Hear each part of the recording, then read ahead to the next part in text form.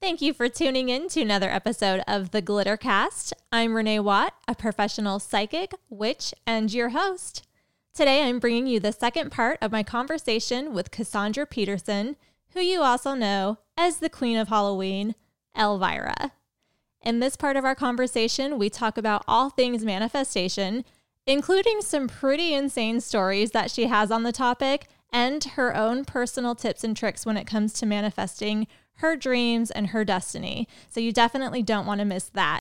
Once I wrap up the conversation with Cassandra, I'm going to take you guys through my own personal manifestation practices and leave you guys with hopefully some new tips so that you can up your own manifestation game. Now, on to the show.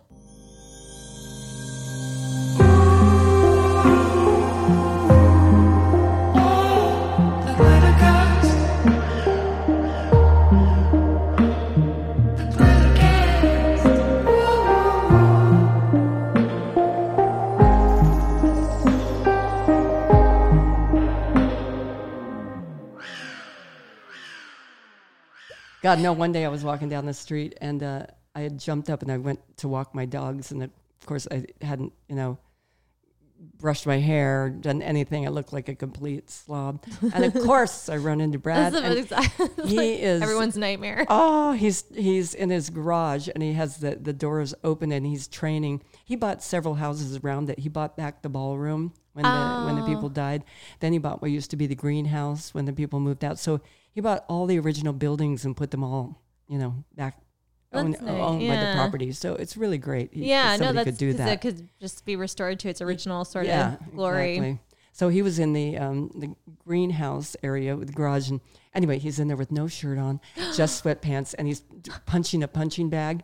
Oh my gosh. And I literally couldn't talk. I mean, I turned red and I was sweating and he's like, "Hi, Cassandra, how are you?" I'm trying to talk. It was so embarrassing. Oh my gosh. Like that. I'm sure he thought it was completely normal. I think that's probably how he just thinks women act. Yeah, maybe. Oh God. I was always, it was a bummer. I had to do makeup and fix my hair to take my dogs on a walk every day because I knew if I didn't, I would run into him. That was the only way to be sure. Is if you didn't do it, you would see him. Yeah, exactly. It's like washing your car and when it's going to rain, Mm-hmm. Mm-hmm. Anyway, he was a great neighbor, and he's a really great guy, sweet guy. Oh, that's awesome. Me too. I kept thinking about how too with the girl who had drowned in the pool, the fact that she was sort of like a showgirl, because you kind of had you sort of had like your showgirl days, right, in Vegas. Yeah, I did. That's for sure. Yeah, I was a Vegas showgirl. Mm-hmm. So yeah. Yeah, I never thought of it that way. It's like these are all the little synchronicities and correlations. When you were so I know that when you were in Vegas and you were doing your showgirl thing that you kind of for a while, rumor is that went on a couple dates with Elvis. I did. It was it's funny. I don't know what to call it. I was 17, mm-hmm. so there wasn't much hanky-panky going on because, boy, Elvis was surrounded by all his guys, 24/7. I mean, and the last thing, they would not, nobody was going to let that happen. So they were policing the situation. Yeah. But we had a whole gigantic evening into the next day talking about everything and singing together. And Aww. I just learning about his life and him. And he was very, very into spirituality. I don't know if nobody knows that, but he was a super believer in all kinds of things. I mean, he wrote this little letter for me, which I'm desperately trying to find. I have it. I know. I put it in a box somewhere, but explaining to me about things like spiritual things, about numerology, and even when I told him that I had seen him in the movie Viva Las Vegas, and that was my incentive to go to Vegas and be a showgirl. Yeah. And he was saying, there are no coincidences. I don't believe in them. Yeah. And this was actually, the path you're chosen to go on. And he talked about that. And he was a big proponent of Ernest Holmes. Have you ever heard of Ernest Holmes? He was, what year? Early 1900s, I think. But his books are gigantic bestsellers, but it's basically about setting your mind on something and creating it, manifesting it. Right. And that's always what I believed in. And I had read all the same books. And in fact, when I was writing my autobiography, I was with Pamela DeBars, who wrote the book I'm With the Band. Mm-hmm. And I was telling her, have you ever read this book by Ernest Holmes? And she goes, oh, yeah, honey. Are you kidding? She goes, that book is on the desk, Elvis's desk in Graceland. Oh, my gosh. And I'm like, you are kidding me. But, so we all had that kind of belief that sort system. Yeah. And it really helped me. And I mean, and then he told me, I should go on, I should get out of Vegas, I should be a singer. And I was like, yes, sir. Yeah. Whatever you say.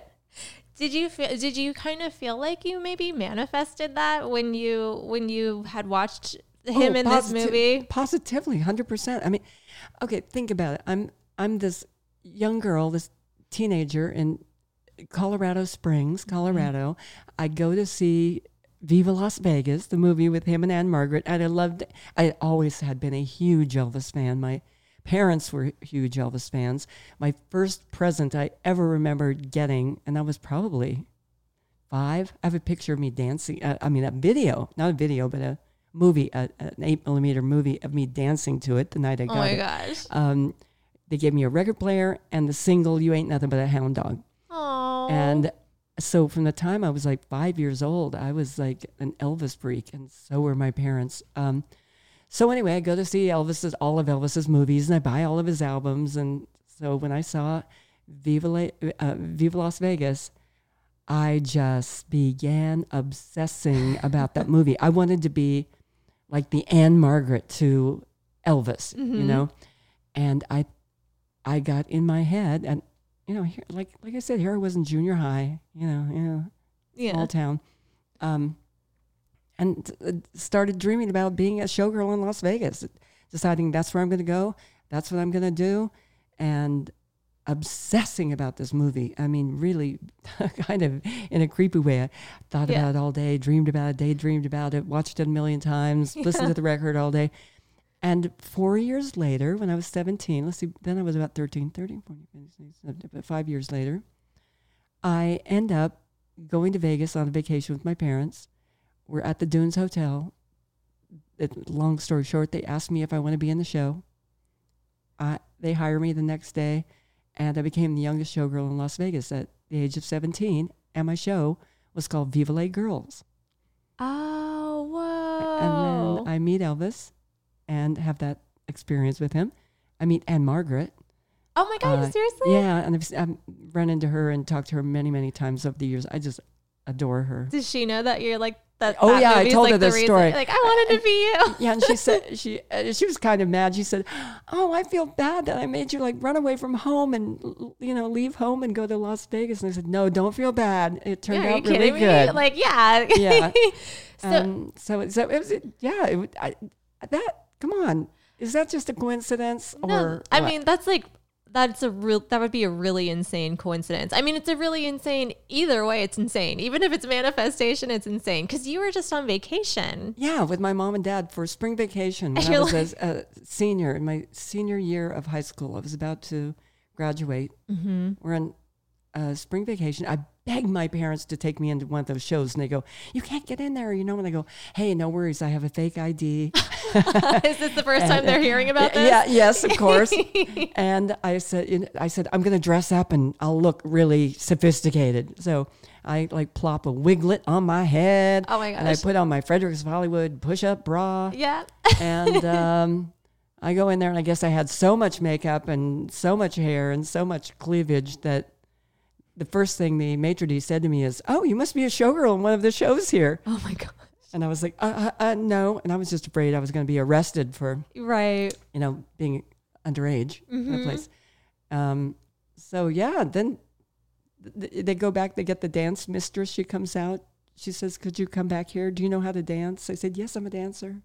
Well, we're auditioning tomorrow for a show. Mm-hmm. And would you go meet the producer tomorrow morning? And I did. He hired me. And then my parents drugged me screaming and kicking back to the rest of the vacation to California.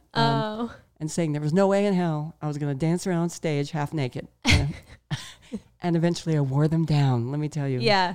Literally almost wore them down. So just a few months later, I was back and I was doing the show. And they still, like, they honored their offer to you. Yeah. Yeah. Oh yeah. No, they called every week and said, they gave my parents the contract. My parents took it to a lawyer. No, they called every week and said, are you doing the show? Are you doing the show? You have to get a yes or no. Oh my gosh. That's so, I feel like in show business, that kind of persistence doesn't really exist unless they really want someone. It was pretty weird. Well, I don't know. I don't know what to chalk it up to, but I've had so many experiences that feel like that just cannot be coincidences. Like when I told you about the Brad Pitt thing. Yeah. Okay, I was 9 months pregnant. Yeah. I had just seen Legends of the Fall, and I was dreaming about Brad Pitt every night. I don't know if you haven't been pregnant, you don't know, but you're your pretty, dreams get weird. Yeah, get weird, and you're pretty horny. Legends of the Fall. Yeah, okay, got it. So I'm dreaming about Brad Pitt every single night, dreaming, thinking about him. Oh my God, I didn't tell my husband that part, but then the doorbell rings one day, just like ding dong, Brad Pitt, and I say, hi, who's there? I couldn't see. Our gate was a long ways away with this big spider web metal gate. I love that. That was a long ways from the front door. So we had a buzzer, and I go, who's there? And he goes, oh, hi, it's Brad Pitt. And I'm like, sure, yeah, haha. Who is it really? He goes, no, really, it's Brad Pitt. And I started thinking it was my writing partner, John Paragon. And I'm like, funny, John, haha, really funny. Yeah. And he goes, no, it's Brad Pitt. So I go, okay, just a minute. He was really insistent about being Brad Pitt. Yeah. And I think, okay, there's the axe murderer down there who's ready to kill me when I go see who it is. So I trundle down there. I'm gigantic. and when I get down to the gate, there's Brad Pitt. Okay, you think about Brad Pitt, and then Brad Pitt just shows up at your door. Happen. Does that happen? Does it? And it was so funny. He said Nicolas Cage, who I had known Nicolas for a long time, and he lived right up the street. And he said, Nicolas Cage told me about this house and said I had to come and see it. Would you mind giving me a tour of it? And I go, mind. Yeah, right. I'll pay you. Yeah, exactly. Yeah. So he came over. Do you mind if I just take some pictures while we do? Yeah. And then he came back 2 or 3 times, and we showed him all these old pictures from the 1900s, early 1900s about the house, and we showed him the clippings, and we told him the haunted house stories and all that, and then one day we get a call from his lawyer saying Brad would like to buy your house, and we're like, oh well, that's fantastic, but we're not selling, we're staying here, and I'm 9 months pregnant, I'm about ready to have a baby, I don't really want to move. Yeah, no, totally. And they upped the price, and then they upped the price again, and the third time we go, okay, we're moving. Wow. Yeah. But the funny thing, I also had, okay, I'm just yakking away. I know, I want you to. I'm like, keep going. Okay. Another story with Nicolas Cage. Speaking, these are just random things. I was in the Palace, which is a nightclub up here in Hollywood. Do you know it? On Vine. It was, it used to be, I don't know. I don't know what the hell it was. But anyway, It's called the Palace. Okay. And it's on Vine Street right near Sunset or near Hollywood. And I was in there, and I had just seen Moonstruck. Okay, I've got to be careful what movies I see. I really do. I had just seen Moonstruck, and I had become pretty obsessed with Nicolas Cage, who was really, really hot in that movie. If you haven't seen it, oh my God. Mm-hmm. And he was really young then and super hot. And he had this big giant tattoo of a lizard on his back. I was like, oh my God, I wonder if that's real. So I'm sitting there with my best friend, and I'm telling her, oh my God, I can't stop thinking about this. This is years before the Brad thing. Right. I can't stop thinking about Nicolas Cage. I'm just like, oh my God, I just keep watching that movie, and I'm so obsessed with him. And all of a sudden her eyes go up, and her eyes got about as big as saucers, and her mouth dropped open. And I felt a hand on my shoulder, and I wheeled around, and it was Nicolas Cage. And he said, can I buy you ladies a drink? Whoa. Yes. So then you just had it.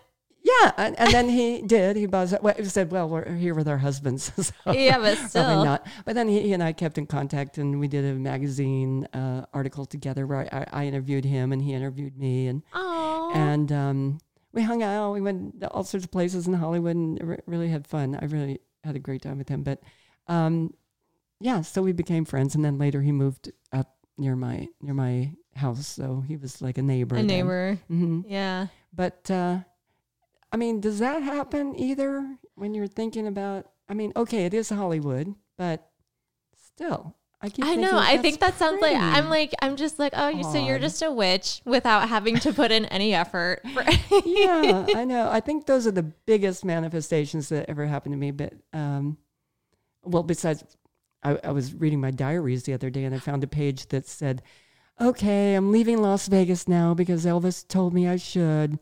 Now I have no idea what I'm going to do with the rest of my life. Oh, maybe I'll just go to Hollywood and become a star." I love that's just like so blasé. Just like I'm gonna go. I went like maybe I'll just go to Hollywood and become a star.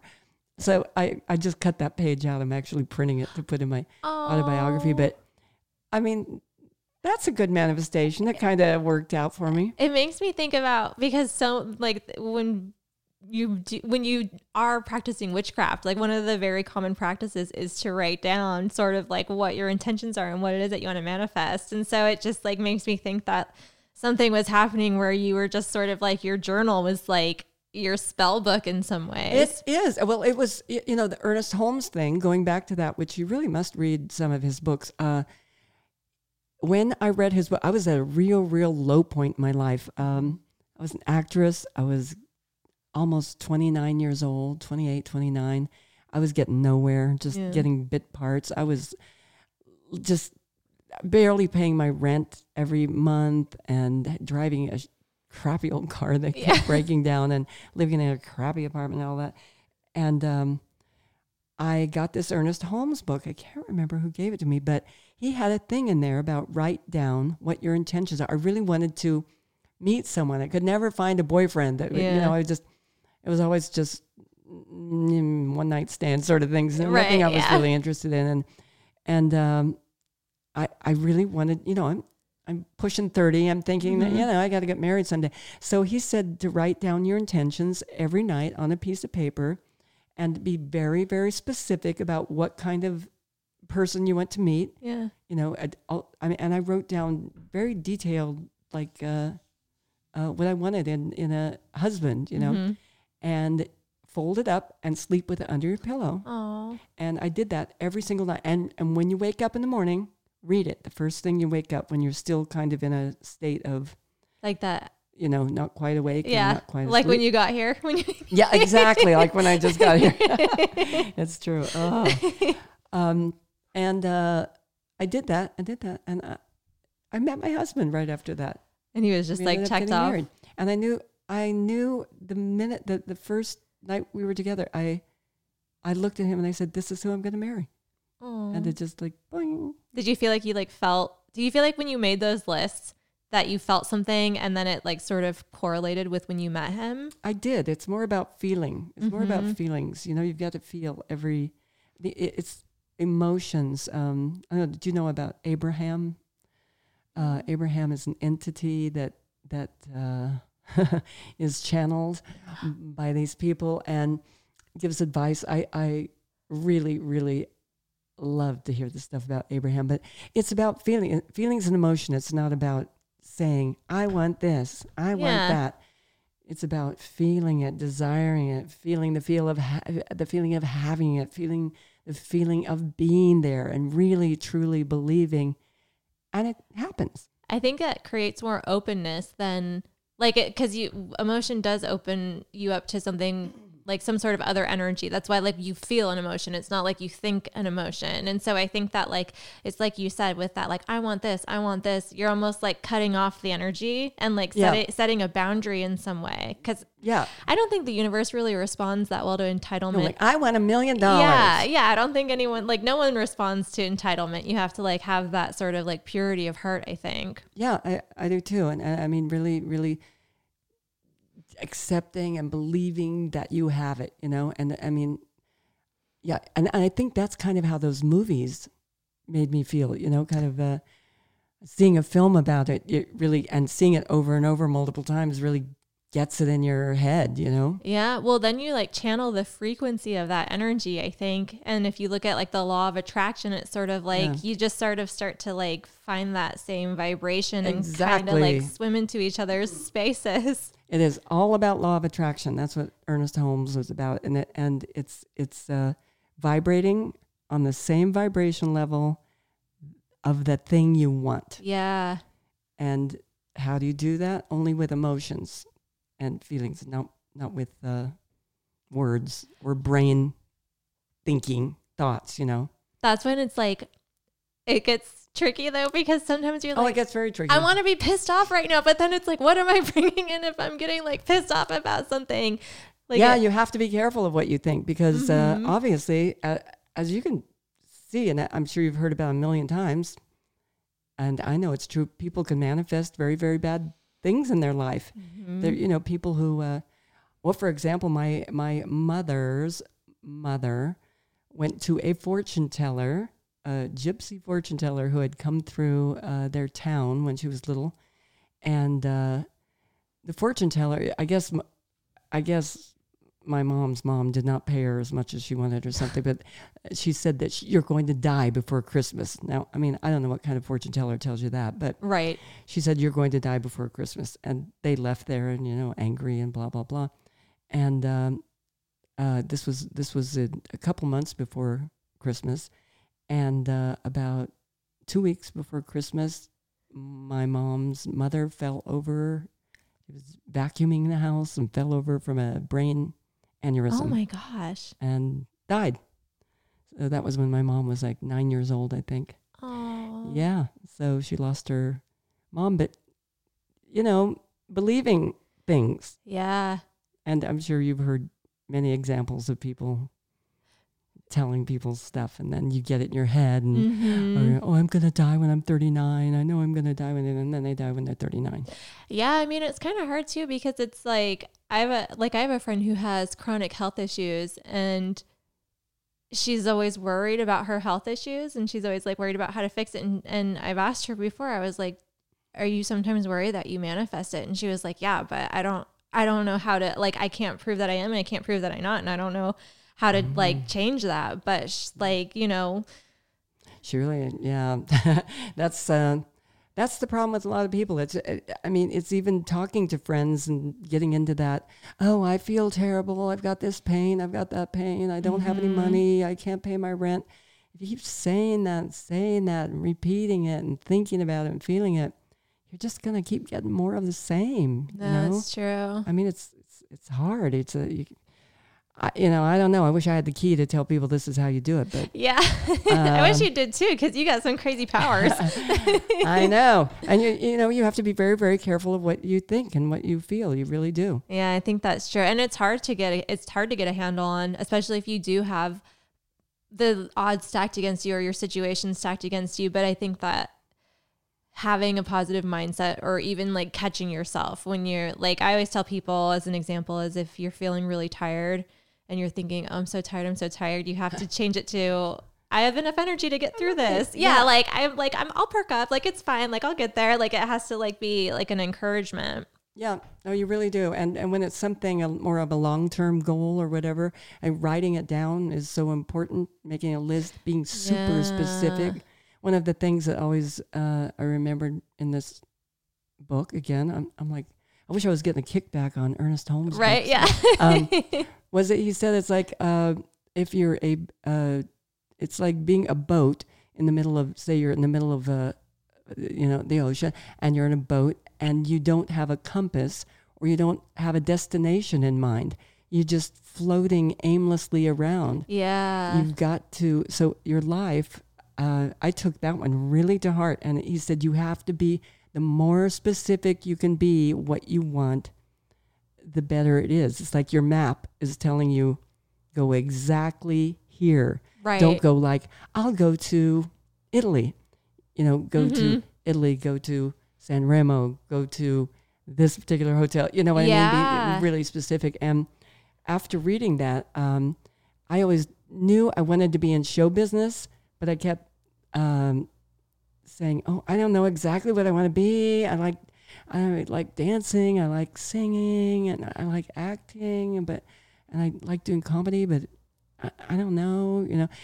And after reading that, I decided, I made up my mind that I was no longer going to take any acting jobs, any singing, any dramatic parts. I was only going to do comedy, period. That was it. If I got another job offer, I was always leaving LA, going on the road with comedy, with the singing and dancing groups. Right. And I was getting nowhere. Then I'd come back to Hollywood, start over, trying to look for an agent, try to get headshots. Right. I did that about 3 or 4 times. And it was like, I'm getting nowhere, man. I'd go out and I'd make some money, you know, for a little while, come back and be able to support myself. But when I honed in and I wrote it down and I wrote, I am going to be an actor, a comedy actor. Mm-hmm. That is when, well, the next day I literally went out and joined the Groundlings. Yeah. And went in the Groundlings school, got into the Groundlings eventually, and decided, you know, that's what I'm going to be, a comedian. And when I did that, things started happening. So you've got to be very specific about what you want. Yeah. And write it down and look at it often.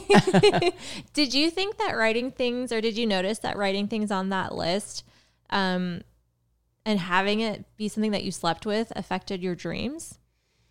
You know, I don't remember, to tell you the truth. I remember dreaming a lot about Viva Las Vegas when I was a kid. Yeah. I was always dreaming about it at night, and then I was dreaming about it, daydreaming about it in the day. I was a big daydreamer. I was always getting in trouble because they'd call on me. I'd go, "What? Huh?" You know, but I don't remember.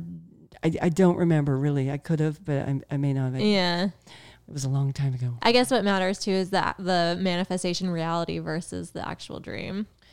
Yeah. Yeah, I know. I mean, I think dreaming about it, if you think about it enough, you may dream about it at night, and I think dreaming about it couldn't hurt, you know, because it can trigger you to have feelings. Right. You know? Yeah, no, totally. And then that's sort of where the juice comes in at. Yeah. I mean, you know, you've woken up and you've had an awful dream and you feel scared, or that you feel happened icky, recently. Yeah, that sleep paralysis. Ooh. Yeah. I was like, I just cleanse this house. It's like, ugh, creepy. Yeah. No, I've had dreams. I mean, I'm sure where you've woken up and you're angry at somebody, you know. Yeah. You wake up and you're like pissed off at them. Yeah. And in the dream they cheated on you or something. Then you have to unpack it and like be like, okay, you don't have a reason to actually be mad about this. Like you got to like calm down. Right. But it's feelings, you know, again, it's emotion. Yeah. I'm curious. I wanted to ask you this one last thing before I let you go, because we've almost been... Yeah, 2 days here. I never shut up. Yeah. No, I won't let you talk. I don't want to hold you up. Okay. I'm curious if you think that people can sort of manifest good or bad things for someone else. Like cursing someone or directing thoughts good or bad at someone, if that could have an effect. What you think about that? Well, I personally believe that directing bad curses at people can backfire on you. Yeah. I mean, I've always thought, even if you really hate that person, don't wish that they were dead, or don't wish them to have something bad, or, you know, obsess with it too much, because it'll come back to bite you in the ass. Yeah. I mean, I've always felt that way. Now, good things, I definitely, I think it works. And if you wish good things for people, that it will have a good effect on you too. Yeah. I mean, and if somebody you know is ill, and you wake up in the morning and you see them being well, you see them perfect, you imagine them full of energy and happiness and light, that will happen. And the worst that could happen there is it'll happen to you. Yeah. That's true. It's a really good way to think about it, because there's plenty of good thoughts to go around. Like, it's not anything that's in short supply, so you might as well. Plus, I think it's like, I don't know, anytime you fixate on being angry at someone else, it just sort of like takes away energy from yourself that could be productive, that could be sort of like channeled in a better direction. Yeah, it is. That's why there are plenty of people I'd like to curse, believe me. Yeah. Mostly in the government right now. Yeah, I've done that. Even though I'm like, I have too. Okay, yeah. I'm like, so we can agree there's one person. Yeah. I have been guilty of doing that. Yeah. But not so much wishing they would die as just wishing they'd go to hell. Yeah, right. Exactly. Yeah. So, yeah, there's that. Well, this was so much fun. I'm so glad I finally got to hear your haunted house story and all your witchy things. I didn't know that about the pillowcase thing. That was really cool. Thank you for sharing that with me. Oh yeah. I tell you, I've got those books at home, and I will loan them to you if you'd like to. No, totally. I would love that. I love them. I've loaned them to so many people. They're really kind of dog-eared and a mess, but they're very old timey because they were written in like, I don't know what year, early 1900s. So the language is really old timey. They're a little hard. I kind of like that. I like it too. It's a little charming. Some people, I tried to get my niece to read it. She just couldn't get down with it. She was like, no. Yeah. There aren't enough memes in this book. Yeah. But I tell you, they changed my life. They really did. Yeah. And obviously Elvis, if you read some books about Elvis, they'll talk about how his spirituality led him in different directions and really kind of brought him out of this deep hole he was in after getting out of the army and stuff, and his career had pretty much failed, and that these books and the people that he was with, they were really spiritual and not religious, but spiritual. There's a difference. Less dogma. Got him back on track, and you can find plenty about that. About Elvis and that going on. So, I definitely want to borrow the books that gave you the philosophy to manifest your crazy, amazing life and career. I will definitely loan them to you. Awesome. Well, I wanted to give you the opportunity if you had anything that you wanted to promote to just sort of like, if you have any. Oh, good heavens. Let's see. I wish I had more to promote right now with the whole pandemic going on. And this Halloween is going to be kind of a little depressing. I've kind of put everything off until next year. All my big things that I have coming out, like my autobiography was going to come out this year, but if I can't travel and promote it, it's just, be dead. DOA. It's going to be such a good book. I was like, the parts that I've seen, I'm so excited for it to come out. Oh, okay, thank you. I am working on a video that's going to be fun, and it will be out before this Halloween. So I'm working away really hard on that. So that's going to be coming up. So look for that. Just go to elvira.com. Perfect. And you can find all my social media connections right there on my home page. Yeah. Your Instagram's got some fun stuff going on all the time too. Yeah, it's a lot of stuff. So it's fun, but it's a little slow right now, as you know. Yeah, everyone's just All right. Well, thank you again. Thank you so much. You're welcome. I'm glad we finally did this. Me too. Fun. I know. Yeah. Awesome. All right. Okay. Bye. Bye. That concludes my interview with Cassandra Peterson, but the party's not ending yet because I want to talk to you guys about manifestation, your own personal manifestation, and things that you can do to help sort of up the ante on manifesting your dreams. And I feel like the word manifestation is going to become redundant throughout this remainder of this episode. And I'm sorry, I don't know how to remedy that. I'll try not to overuse the word. All right. So when it comes to my own sort of manifestation techniques, to be honest, it is always going to vary.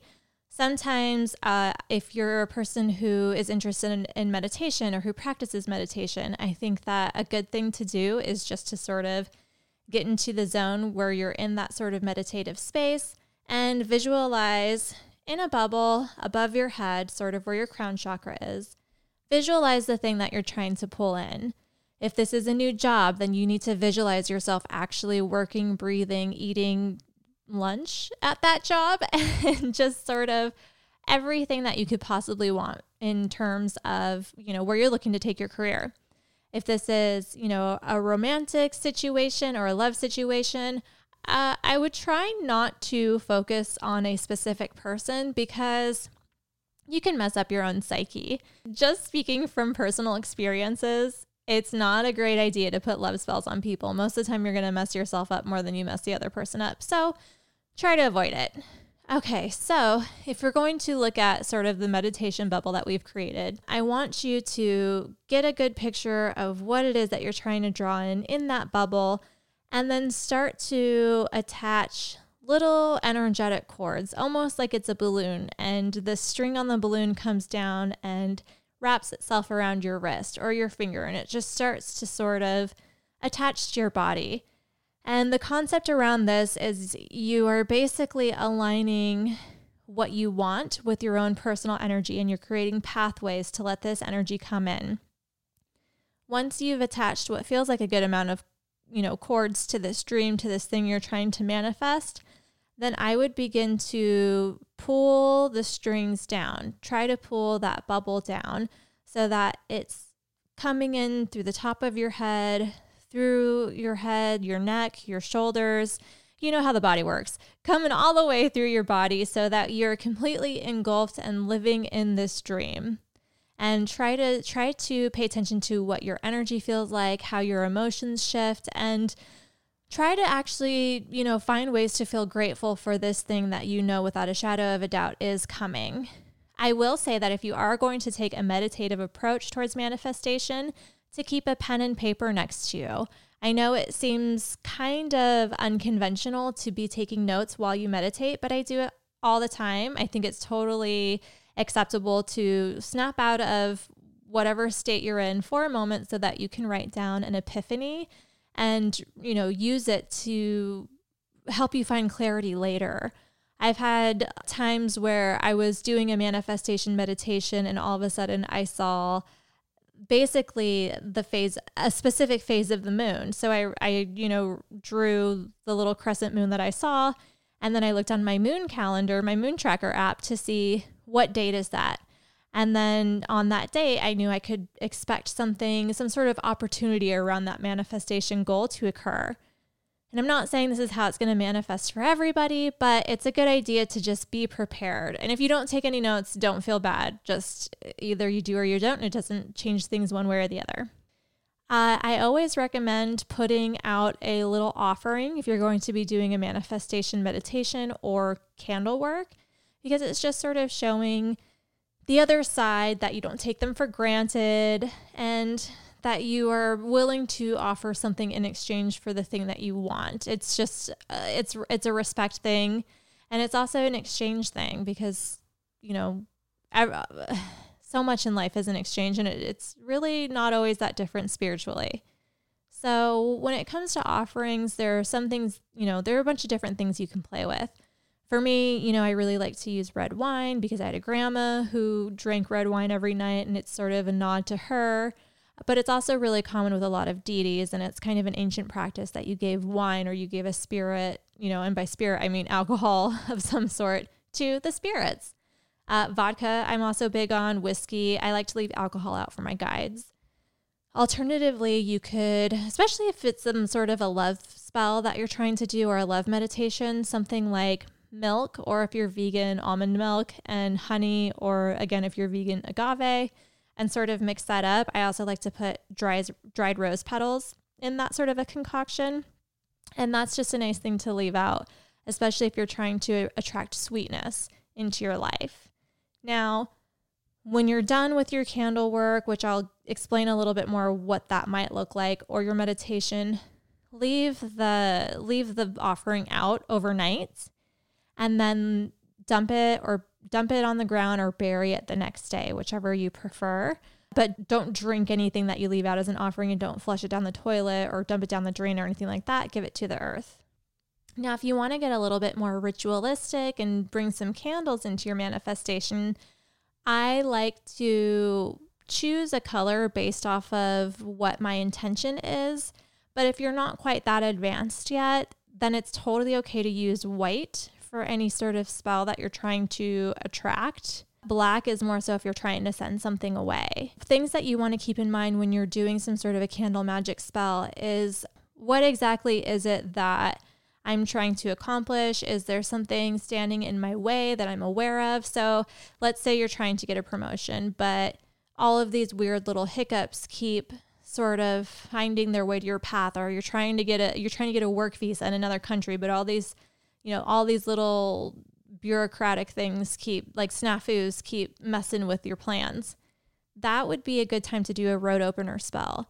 And the idea of a road opener spell is that you're removing obstacles from your path that are stopping you from reaching a specific goal. So if you feel like that's the case, then I would do a road opener spell versus like a drawing in spell or a banishing spell.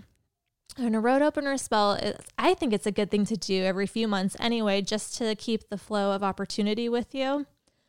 And traditionally, you can use either a white or an orange candle for this. And you can get really elaborate with how you want to go about this. But for me, I usually just take a little bit of coconut oil with some cinnamon or some cinnamon essential oil, and I slather the candle with it without, I don't really pay attention to am I drawing in or am I drawing out, because I don't really know necessarily where the obstacles are coming from. I'm just looking for that cinnamon to sort of break up the obstacles.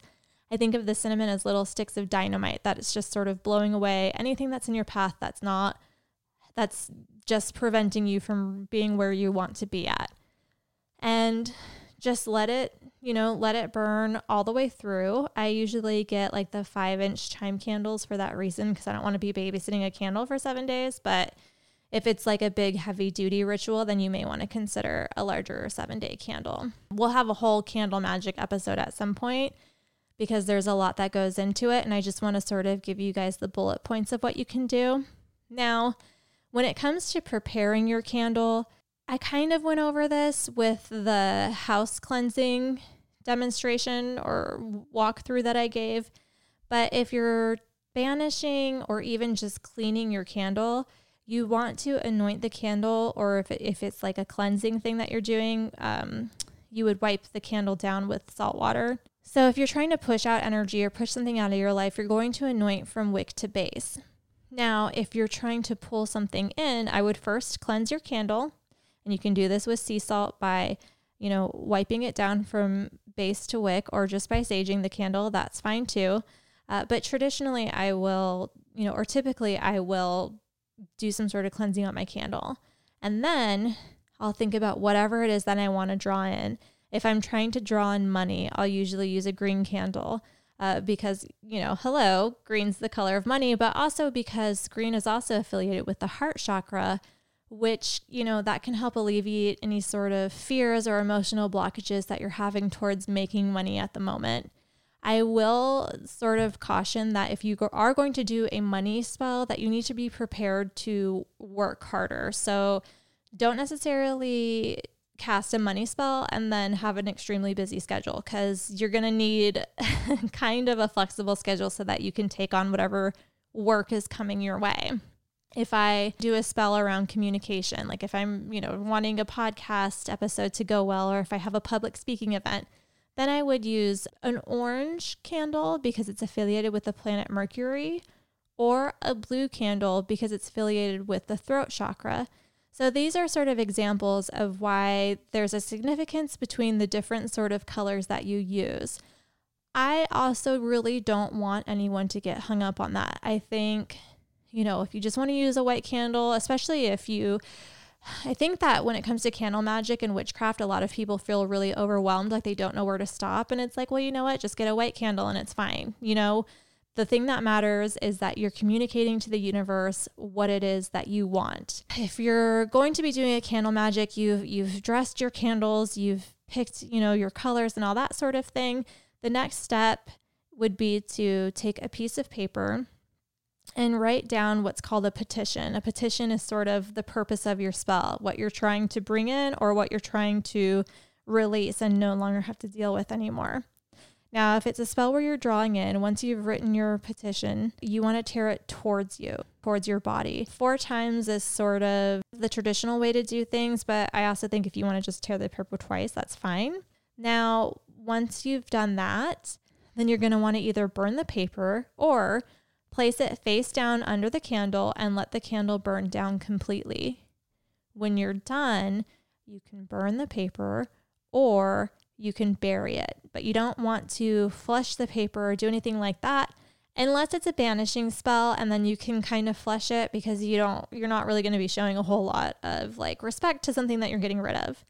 Now, if it is a banishing spell, if it's something that you no longer want in your life, then I pretty much do the same thing, except I tear the paper away from my body because I'm pushing things out. I'm pushing it away. I no longer want it in my space. I no longer want it in my energy.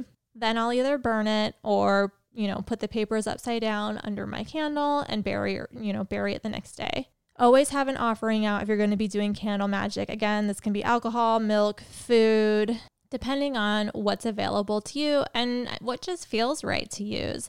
I always think that our intuition will sort of give us the right idea about how we're supposed to be performing our magic. So never second guess yourself. It's one of the things that I actually kind of hear quite often when I'm dealing with clients or if I'm dealing with people who listen to my podcasts. There can be an anxiety around whether or not you're doing a spell right. And some people have anxieties about casting a spell because they're worried about what else they're going to call in. And to be honest, you're probably not going to call anything that you're not trying to call in. If you are worried, though, if you are worried about, what sort of energies you're messing with, then I recommend casting a protection circle before you do any candle work. And you can do this by, sitting down, in a comfortable position like you're going to meditate. And depending on the level of pageantry you'd like to use, you can sort of make a circle of your, of white candles around yourself, and you can sprinkle salt from candle to candle. This is what I do when I have like hardcore seances.